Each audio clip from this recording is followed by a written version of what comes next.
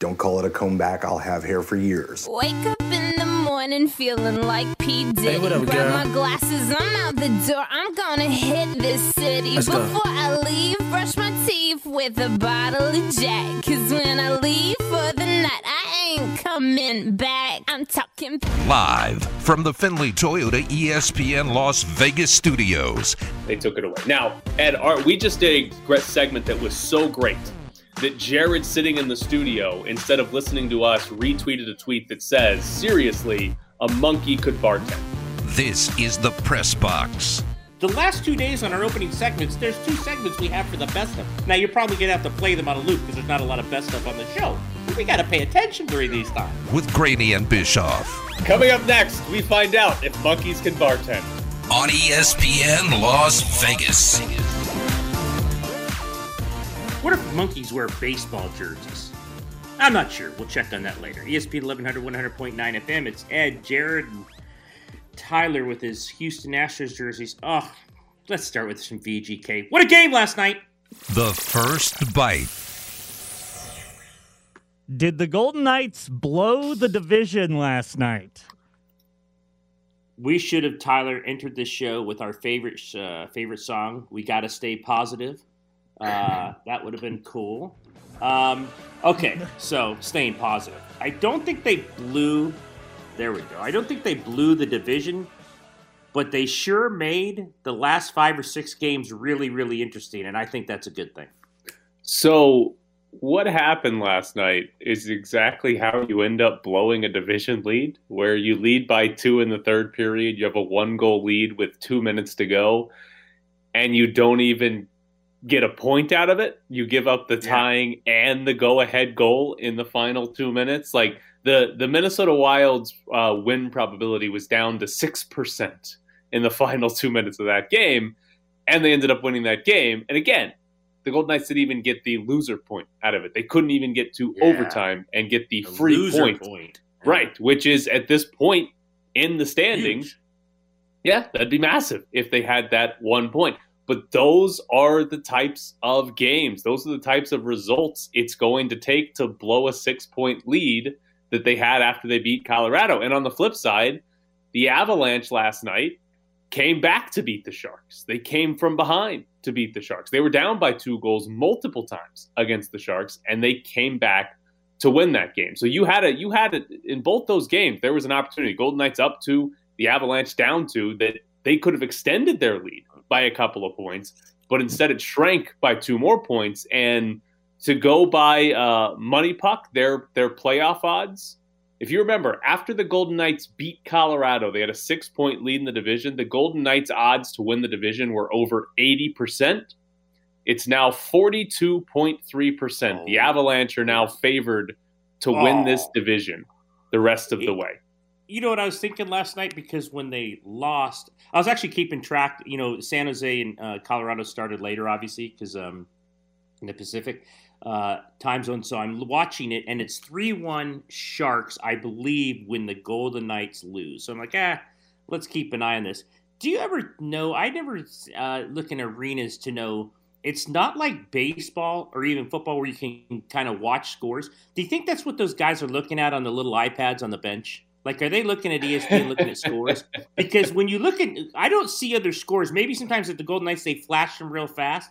But the odds are the Avalanche probably knew what happened, right? At some point in between periods? They had to. Yeah, I assume so. I assume somebody's letting their bench know, hey, yeah, they just blew it. They went from up 2 to losing in regulation to Minnesota. So I assume they knew. And they came back pretty fast. Yeah, and I assume the Golden Knights, well, maybe they got back to the hotel because they're staying in Minnesota, but I assume the Golden Knights went home and watched Colorado come back and beat San Jose or something to that regard. But yeah, I assume they know. I mean, I assume both teams are fully aware of what the other's doing. And here's maybe the worst part for the Golden Knights.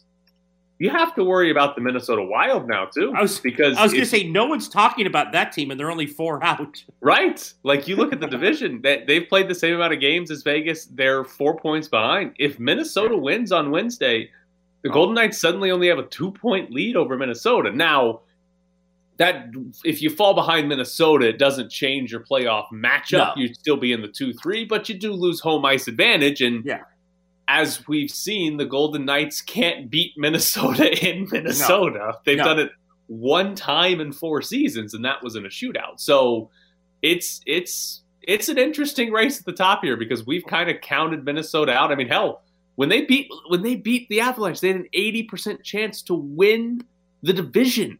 80% chance to win the division, and now all of a sudden, if they lose on Wednesday, they're looking at a battle for second. They might be in third at the end of the season. Well, it's ironic because all year what we said is how poor and bad after 3 to 4 teams the mighty Honda West Division is, and we've said it all year. But you just kind of became a cliche. But let's be honest, over the next week, it comes into play now because Colorado, on the record or on the schedule, has one tough game left, and it's at Vegas.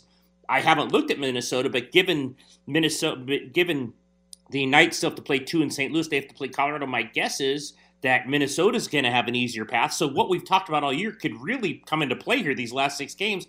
And you're right, after they beat Colorado, I don't think anybody thought that. You and I were both giving out numbers. Hey, Colorado's going to have to go 6-1. They're going to have to lose. It can't happen. Everyone's saying, they've won the division. And in one night, it's like now we're looking at schedules saying, wait a minute, who does everyone play here? Because the bottom of the division stinks so much. That stuff's coming into play now. Yeah, I mean, since they beat Colorado, the Golden Knights have played 3 games. They've lost 2 of them.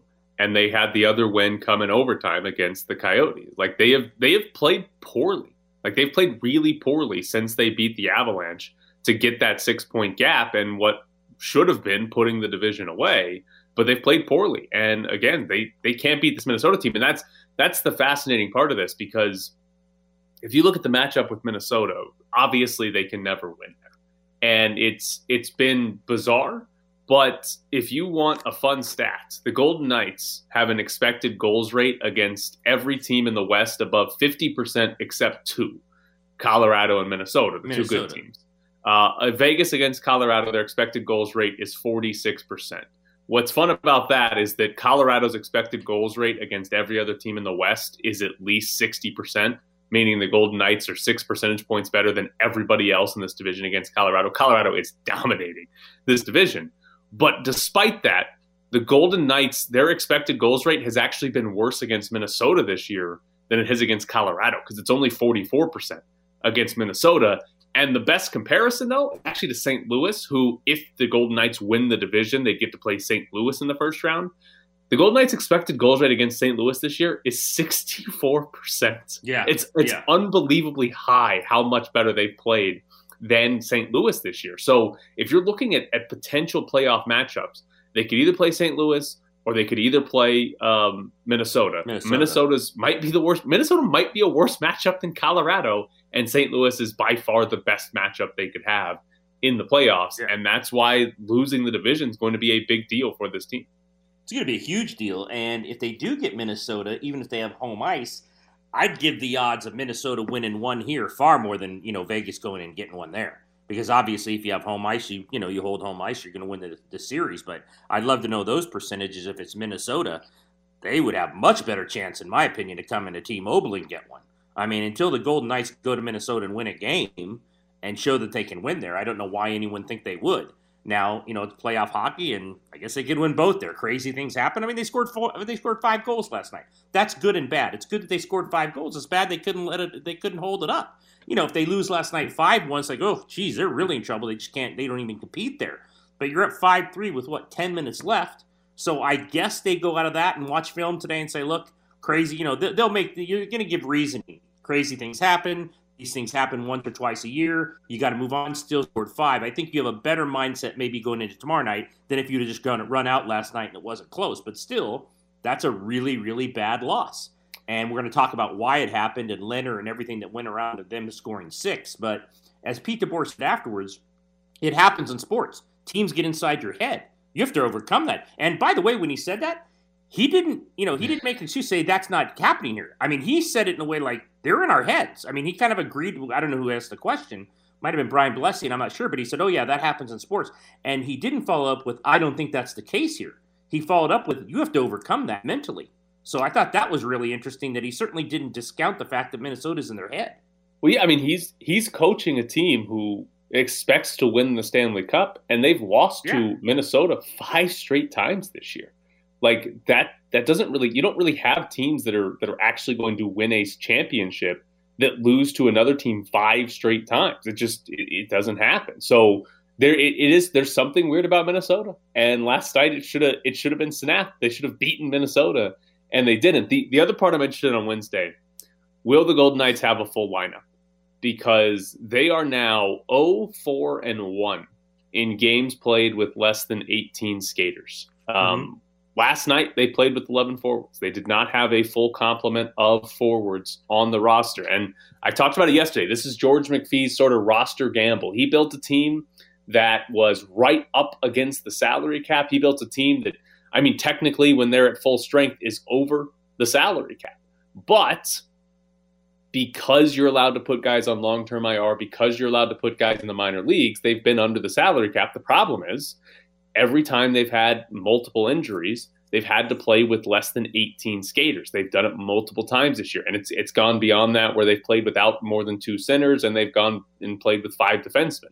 But they are not playing well. They're not winning when they're playing with less than 18 skaters. And last night, you see things like Mark Stone played the second most minutes of a game this season. Alex Tuck was basically playing on 2 lines last night between the third and fourth line. Like, the other guys on the roster get taxed more when you don't have 18 skaters.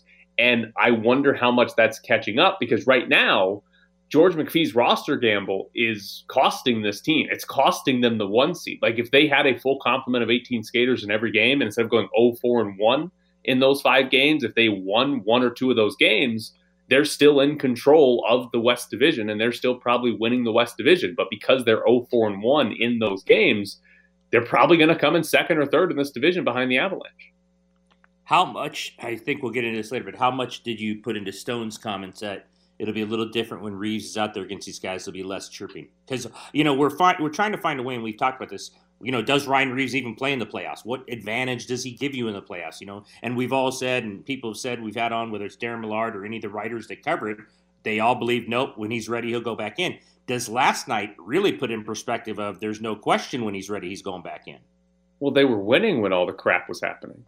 It's not like the Golden Knights were losing. Yeah, just afterwards what Stone said, it was interesting. I mean, I just made me think, like, it is automatic now if they have that in their head. You're right, they are winning, but if in their head mentally he needs to be out here for these reasons, how much more percentage does that say? Okay, he's got to play when he comes back, according to DeBoer or the players. Also, doesn't Ryan Reeves equal more chirping? Like, isn't that what he does? He chirps more than everybody else. So I guess he can stop chirping on the other side, or at least try to tame the chirping. Yeah, I mean, I think I don't think it has that big of an impact. I think it's more interesting that Mark Stone would bring it up. That Mark Stone would mention it after a game that they lost, not because there was chippiness after the whistle. No. A game they lost because they blew a 1-goal lead with 90 seconds left and gave up 2 in regulation. Like, they lost the game because of the final 2 minutes, not because of anything that happened in the first 2 periods with chippiness. So I thought it's more interesting that Mark Stone would bring that up unprompted out of the blue than it is that Ryan Reeves would actually change anything on the ice. And I just wonder real quick if that's part of them being in their head.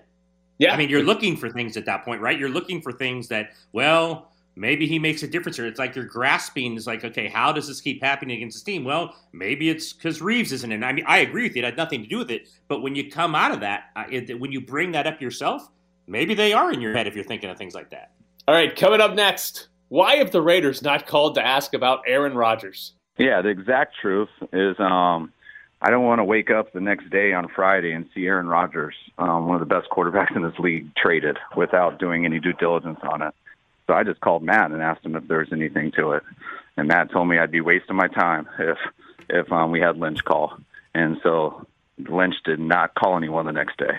But, yes, I did reach out to Matt the night before and asked him if it was, hey, man, I don't want to wake up the next day and see that Aaron was traded for something. I didn't at least look into it.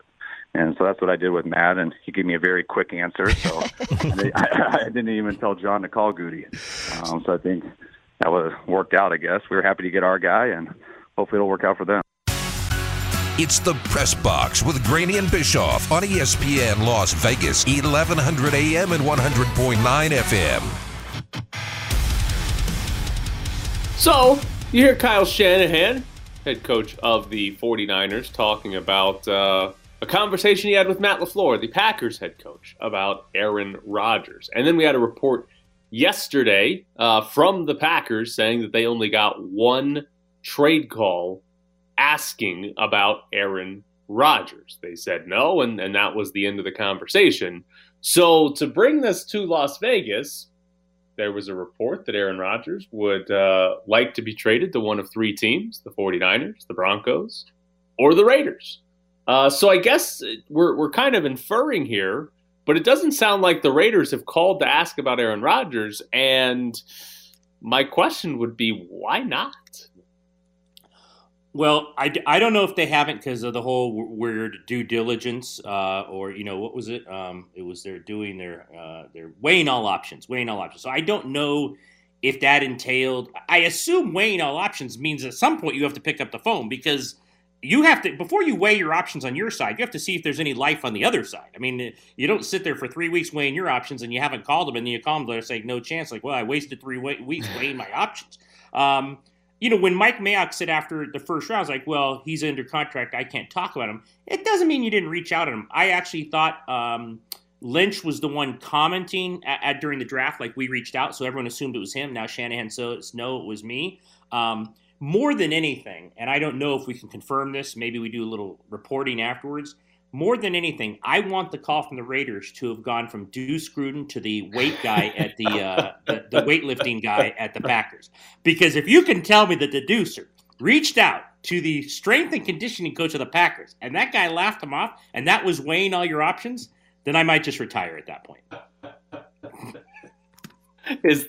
That's how things get done around the Raiders facility? Yes. Deuce, you're the key. All the Packers. You're the key. Get it done. Are we all set on the nickname Deucer? We're gonna let Ed do that. Hey, it's a hockey nickname. Stop it. Deucey?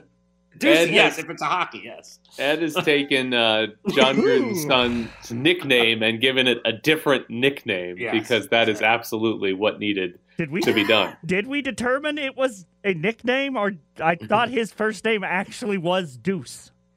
It can't be right. All right, I'm on it. Oh, it might be. Do you really think they've actually named Deuce? Can't they have not? I mean, seriously, when you say weighing all your options, at first, maybe it wasn't Mayock calling the GM. Maybe it was like the Niners did. It was a secondary guy, whether it's Gruden, whoever, reaching out and saying, look, is this worth it? I don't know how you weigh your options unless you know the guy's really available. Yeah, like here's the thing. This makes sense. If you're the Raiders and all of a sudden there are reports that Aaron Rodgers wants to be traded, that Aaron Rodgers doesn't want to play for the Green Bay Packers, you should probably call the Green Bay Packers. And then if there's another report that says Aaron Rodgers wants to be traded to one of three teams, and you're one of those three teams, you have to call. Like, it doesn't matter how much you love Derek Carr or how much that would change your plans. Aaron Rodgers was the MVP last season. Aaron Rodgers is the franchise quarterback, the type of quarterback that you need to win a Super Bowl. And so if he's available, everyone should honestly be calling to ask. And if you're one of the teams named of, hey, he wants to go there, you have to call. Because listen, if you call the Packers, they say no and hang up, that's fine. Oh, okay, whatever. No big deal. Fine. But if you call them and they say, well, we've got to consider this now, you need to get a price on it. Like, you need to understand what it would cost you, an idea of what it would cost you to get Aaron Rodgers. Because the other big problem for the Raiders is one of the other three teams is the Denver Broncos. And we talked about it last Friday. Yeah. If Aaron Rodgers goes to the Denver Broncos, the Raiders might as well tank for the next 4 seasons because they're not winning this division. They're not going to even be in the top 2 of this division. They'd be lucky to finish anywhere but last in this division for the next 4 seasons. So, like, there is zero reason for the Raiders not to reach out and ask about Aaron Rodgers. And I want to reiterate a point you just made because I got one of many emails the other day saying, you hate Derek Carr? It's like, no, I don't hate Derek Carr. When it comes to this specific situation, as you just said, Derek Carr has nothing to do with this situation. They could love him as much as more. They could be considering extending him. They could think he's still the guy, which is all the things they say. And if you can get Aaron Rodgers, you go get Aaron Rodgers. Like, it's one of the few times where your quarterback, especially a top 10, 12 quarterback, we're not talking about a guy who's not a good quarterback, has nothing to do with the narrative. Nothing. I truly believe that. It's, do you want to pay the price for one of the greatest quarterbacks who ever lived, who's the MVP? And obviously, if you do that, you're moving on from Carr, but you would have moved on from anyone except, I don't know, Brady. I mean, there's so many few people who are even in this conversation. So we should make that clear. I don't think it's because we're bashing on Carr. I think it's because he has nothing to do with this. I mean, you don't consider him. You consider, can we get the MVP and a guy who over the next 3 or 4 years, maybe until his low 40s, can put you in a position to make a deep playoff run. That's all this is about. It has nothing to do with Derek Carr. Right. Make up stuff. Aaron Rodgers is one of the few players that can make your team a Super Bowl contender without really any other changes to the roster. Right. And if you have a chance to get him, you get him. We talked about it with Carr, where you're not winning a Super Bowl because of Derek Carr. You could win a Super Bowl with Derek Carr. He's a good quarterback, but you're not winning a Super Bowl because of Carr. You could win a Super Bowl because of Aaron Rodgers. And if the cost is whatever, if you called the Packers and they said, well, we got to consider it and we want 2 first-round picks, you're making that trade immediately. Absolutely. You're not hanging up the phone until it's done. So that's why you have to make the call, and it's not because of Derek Carr. It's because Rodgers is one of the few quarterbacks that everyone should be serious about acquiring, except for maybe 2 or 3 teams in the NFL. So it has nothing to do with Carr. Carr is irrelevant in the conversation. It's even, we talked about it this offseason with Deshaun Watson and how if you're the Raiders, you should be trying to get him and Russell Wilson at one point. Aaron Rodgers is even on a different level than those two. Aaron Rodgers is far and above those two guys that the Raiders should consider trying to get if they're available. So, that's how big of a difference it would be to have Aaron Rodgers on this team. Yeah, I mean, I don't know. I think, look, I don't think we've talked about this. I don't think he goes in the NFC. I think they'd be stupid to do that. There's no point in keeping him in your conference. And again, if you face him again, you're in the Super Bowl, so you're probably okay with that. If I'm every AFC team, what did Miles say today? Obviously not Brady, maybe not Buffalo, but you can't get to 3 or 4 fingers in your hand and not say, if I'm in the AFC, even if I saw that list of Raiders, Denver, I'm like, well, we're in the AFC, whatever it is, why not call? Okay, the conversation lasts 2 seconds, but like you said, maybe it lasts a little longer and you're on the phone with them. So if I'm in the AFC, I don't care who you are except for maybe a few teams, I'm calling them. Why wouldn't you? Yeah, it's a list of maybe 3 teams. I mean, even if you're the Chargers with Justin Herbert, you're calling to ask about Aaron Rodgers because Aaron Rodgers is better. You're hoping Justin Herbert one day could be Aaron Rodgers, and you'll take the Aaron Rodgers right now. All right, coming up next, Desiree Reed-Francois joins the show. Is Tyler a know-it-all? Can you prove him wrong? Tweet at Bischoff_Tyler and at Ed Graney. But again, Shackle gets in for the putback. It's no good. Flynn then tries, and now Mitchell tries, and the Rebels get called for a foul. Did Mbake just foul out? Yeah. Mbake just gets fouled out, and TJ is really upset. Really upset, and I don't blame him. Live from the Findlay Toyota ESPN Las Vegas studios, this is The Press Box with Graney and Bischoff. And Lon Kruger erupts. Joining us now is the athletic director from UNLV, Desiree Reed-Francois. Desiree, good morning. How are you today? Desiree. Good morning, gentlemen. And I am in the car drop-off line, so you also get Jackson Francois for the next 30 seconds. Oh, he might be better. That's great. Because I was going to ask you later in the interview, and, Jackson's there. I mean, got the big job last week, little bump in salary. Jackson's going to get a new pair of shoes. He's in there asking you probably for some new high tops or something. That's what I was thinking. Yes. Yes. Well, most 16-and-a-half-year-old young people will ask their parents for a car or at least part of the down payment, but Jackson Francois will not be doing that, and you're probably wondering why. He's hurrying up and getting out of the car. Because Jackson Francois can't pass his driver's test. Oh man. That is brutal. That is absolutely brutal, Desiree. To put that he on literally the radio. jumped out of the car and he's like, I can't believe you just said that. Boy. Sorry. But how are you, gentlemen? Poor Jackson. We're Such good. a parent thing to do. It is. Yeah, oh yeah, he know can't what? fail his driver's The streets test. of Las Vegas, if you had seen my child drive, the streets of Las Vegas are so much safer with Jackson not on the street. So I'll just leave it with that. We should have Ed train him. Yeah, I was gonna say we got Ed passed his driver's test somehow, and Ed's How apparently can the he worst driver pass? on the Jeez, planet. I'm worried about that kid. So, I think it's genetic because neither Josh nor I are actually very good drivers either. But anyway, I digress. Thank you for having me on. So Desiree Francois with us. Desiree, so you get an extension through 2026. Are we going to stop seeing your name in reports about other athletic director jobs now? Oh, goodness gracious. Yeah, that's always interesting. It's kind of embarrassing, but it's a testament to the good work that the folks at UNLV are doing.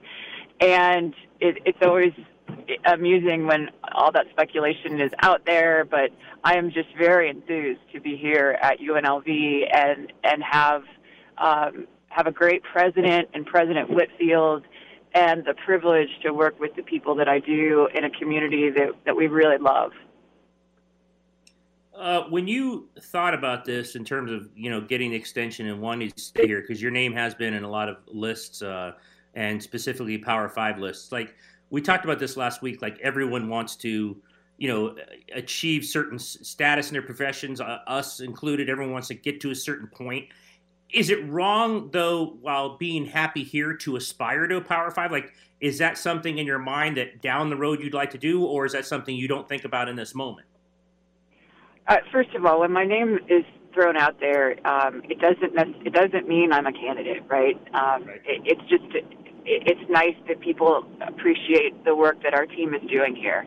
In terms of UNLV, we've been here 4 years, and we have a great foundation.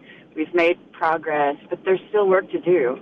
And so I'm really enthused about UNLV and our community, and we're really happy. And I'm fired up for the football season. I'm fired up for the Caravan, for basketball. Yesterday, we delivered donuts on campus, and seeing the camaraderie amongst our coaching staff. And it's always nice to introduce Lindy LaRock to folks. And it was Lindy and Kevin, and to introduce Lindy as the reigning Mountain West Conference Coach of the Year. So we've made some great strides, but there's still a lot of work left to do. So a generalization or characterization of the Desiree Reed-Francois era at UNLV is that the academic side of things have been maybe the best they've ever been at UNLV for student athletes, that a lot of your hires, when you look at softball or volleyball or women's basketball, have been excellent, and a lot of the Olympic sports have been phenomenal, but football and basketball haven't seen that success. So as an athletic director, like, how much does it pain you that maybe everything else seems to be going extremely well, but the two things that people put the most focus on haven't been good enough? Well, first of all, it's really it's about our team, and it's not just about me. So I'm humbled to be a part of this team at this point. So please don't call it the Desiree Francois era. That sounds horrifying. But no, we're really proud of what we've been able to achieve in the classroom. Many of our sports are really on a path to where they need to be and are achieving some great success, but there's still room to grow. Football is one. You mentioned football and men's basketball. Football is one that it takes a little bit of time. And I know that if we're going to keep score, we might as well win, but the winning is the byproduct. You have to have that strong foundation to achieve that lasting success, and that's what Coach Arroyo and his team are doing. I'm really enthused when you look at the recruiting success. over the past decade, we had averaged, before Coach Arroyo, we had averaged, I think, 8th in our conference when you look at recruiting rankings. Marcus's first class was top in the conference, number 1 in one, and number 2 in another, and then his second class was top 2. So we're making some great strides, but it takes. Sorry, I'm being honked at. It takes a little bit of time. In terms of men's basketball, TJ, his first year, he came in second in the conference, and there was a lot of good momentum. The second year, the results weren't necessarily what everybody wanted, but he still was building that foundation, and we were optimistic for the future. But I understand when your dream job calls, and that's what Iowa State was with his ties with his wife and where they started their family. We understand. But then we went and we looked, and succession planning has been really what we've been trying to do. And Kevin, he earned that opportunity. He played here at UNLV, as you all know, and he's hit the ground running. And I'm very enthusiastic of the direction of men's basketball. So I don't think it's necessarily fair to characterize that football and men's basketball aren't on a pathway to success, because they are. Well, I mean, come on. Now that Arroyo showed he had a personality with a dunk tank, the sky's the limit. Kidding me? Got the dunk tank? Were you in that dunk tank? Did they put you in the dunk tank? We already know you have a personality. Did you get in the dunk tank? I know. I did not I was there and I saw it, and it was so much fun to watch. And they had this whole little thing going where no matter what, I think someone was going to be able to make sure he landed in the dunk tank. But no, Coach Arroyo has a great personality, and the energy out there at spring ball was just contagious. Our defense looked really strong. There's just a lot of good energy, and I'm really excited about the future. I know it's a few months away, and I know the actual answer is we're going to wait and see. But are you hoping to have full capacity crowds for football games this fall? Yes, we really are. And we've doubled our season ticket base. There's a lot of momentum right now. Allegiant Stadium is the premier stadium, I think, in the country. And so it's an opportunity for us to really showcase that and experience what a crowd feels like. I am really optimistic, and I understand if trend lines change and if it's unsafe and unhealthy for us to all gather, then we understand and we'll pivot. We've had 420 plus days of pivoting, but right now we're cautiously optimistic that we'll be able to have all of our fans there, and we can celebrate together. I think, correct me if I'm wrong, are you still part of the baseball selection committee? I am. Okay. Yes. When you're in those meetings and you see that, not just baseball, but softball, volleyball, we saw what Don Sullivan was able to do. Did you, even on your, your previous stops, when you're on something like that, does it give you appreciation for Olympic sports in terms of getting in, say, regionals and kind of building, like you said, a full program, while basketball and football are the most important sports, but how important it is to get to in, say, regionals and all your other sports? Absolutely, and thank you for asking the question. All of our students, we have 515 student athletes. Our goal is for every student athlete to have a championship experience during their tenure at UNLV. And while men's basketball and football are obviously high attention, that's our revenue sports, all of our sports matter. And I know what it's like to be an Olympic sport student athlete, although I was never a good one.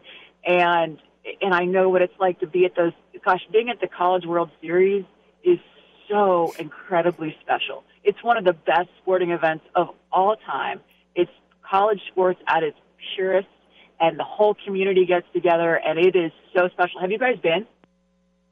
I have not. No, not live. Oh, no. My gosh. You have got to go to Omaha, and you will, those are words never said, but Omaha is one of the coolest cities, and the College World Series is a phenomenal event. Put it on your bucket list. I do have one basketball question for you. Last year, the schedule got blown up. You guys were supposed to play UCLA, SMU, Cal. Are those games back on the schedule? Are those series pushed back a year, or how are those games being handled in regards to your schedule? Yes, we are fulfilling those. Those are each back ends of a home and home, and so we will host UCLA. We're hosting Cal, and we are, if memory serves, we go back to SMU. Okay, so those are And simply just pushed back a year after the pandemic, right? Yes, we still are. I believe we're still finalizing one of those 3 dates, if memory serves. Real quick then on football, actually Arizona State and Iowa State, I've seen Iowa State many have in the top 10 this year. Arizona State's a top 25 program.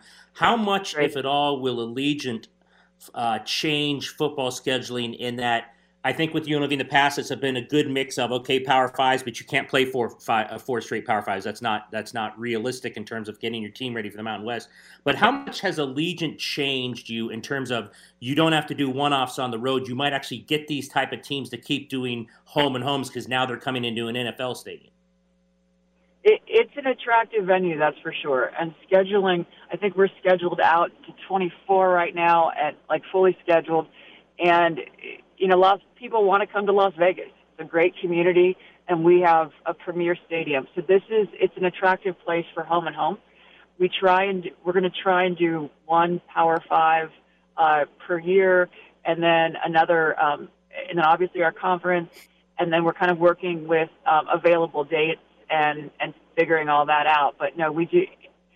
Allegiant Stadium makes a UNLV football home and home an event. And it's a great opportunity. And scheduling we've become a little more attractive. Last one for you, Desiree. You guys have your virtual caravan this month. Today, 4 of your coaches are going down to Las Vegas Motor Speedway to race. Who would win? Marcus Arroyo, Kevin Kruger, Lindy LaRocque, or Don Sullivan? Who's the best driver of those 4? Well, we know it's not Jackson Francois, so he won't be doing that. I am not sure. Don Sullivan, though, from what I've heard, she's going to get there a little early. And so those are 4 pretty competitive coaches. So I don't know. The last time I checked, car racing is not an NCAA sport, so I think technically we could bet on it. Not saying that I'm advocating for it at all.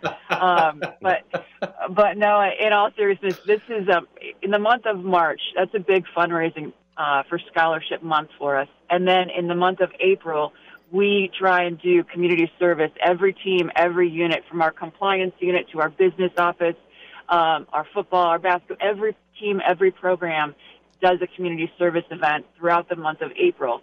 And then the month of May is our 3rd annual caravan. So we have 21 events in 21 days, and we're really excited. And it's a way for us to just highlight all of our programs. And we try and have diverse offerings. And so yesterday we delivered donuts. Today it's car racing. And then we even have an event, we have something unique with Al and Lindy LaRocque, and then Kevin and Lon Kruger. And so we're going to talk a little bit about what it's like growing up with a coach as a dad.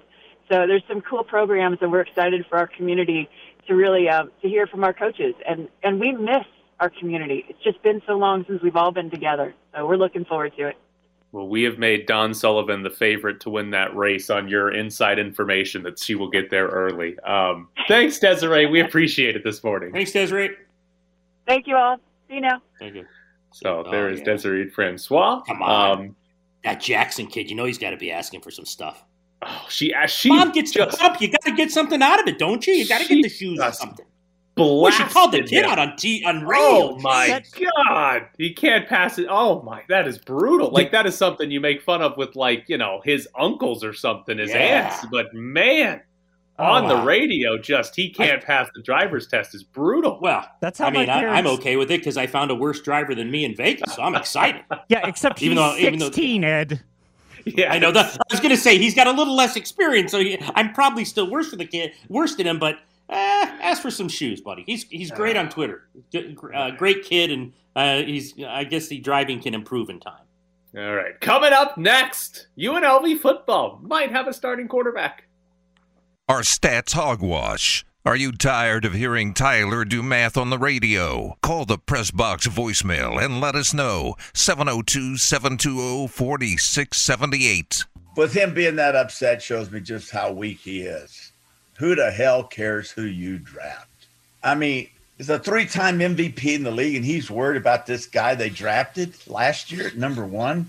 And for him to be upset, my God, I don't understand that. Pittsburgh drafted Mark Malone, number 1, Cliff Stout in the 3rd or 4th round. I had them coming at me from all angles. I embraced it because when we went to practice, I wasn't worried about those guys. You know, it didn't scare me a bit. So I don't understand why he's so upset at Green Bay. You're sitting in the press box with Graney and Bischoff on ESPN Las Vegas. Follow them on Twitter at Ed Graney and Bischoff_Tyler. It's not a great feeling when I agree with Teddy Bradshaw. Terry Bradshaw. Sorry, I don't know why I called him Teddy. Well, him and Teddy Bridgewater do often get confused. Very similar builds. I just don't feel good about myself agreeing with what Terry Bradshaw says. We're like, no, you should be wrong, but you sound right. He also came in to that team when they had one of the greatest defensive lines of all time, and immediately they drafted Lynn Swann and Stallworth, and so he immediately had 2 weapons. Like, he was in a completely... Yeah, they draft quarterbacks, but they also drafted you weapons, Terry. Yeah. He's got Devontae Adams. Franco! Here's the other thing about Aaron Rodgers. People always criticize the Packers for not taking wide receivers in the first round since he's been there. But if I was the Packers and I had Aaron Rodgers, I would only ever draft defensive players because Aaron Rodgers makes guys like Marquez Valdez-Scantling look useful. Yeah. Like the benefit of Aaron Rodgers is you shouldn't have to give him a number 1 wide receiver. He'll make bums look good. So I'm drafting defense every year. He's just like Brady in that way.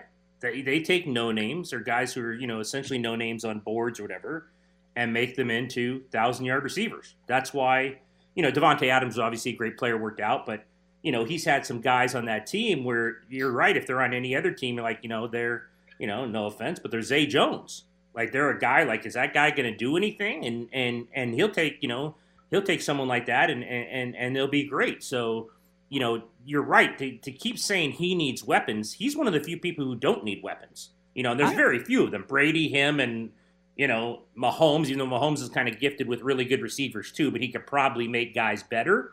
But you're right. The insinuation of Packer fans that he needs more weapons around him, I was like, do you know who your quarterback is? Have you watched him at all? I got to disagree because Brady did his best damage when he had Gronkowski and Randy Moss.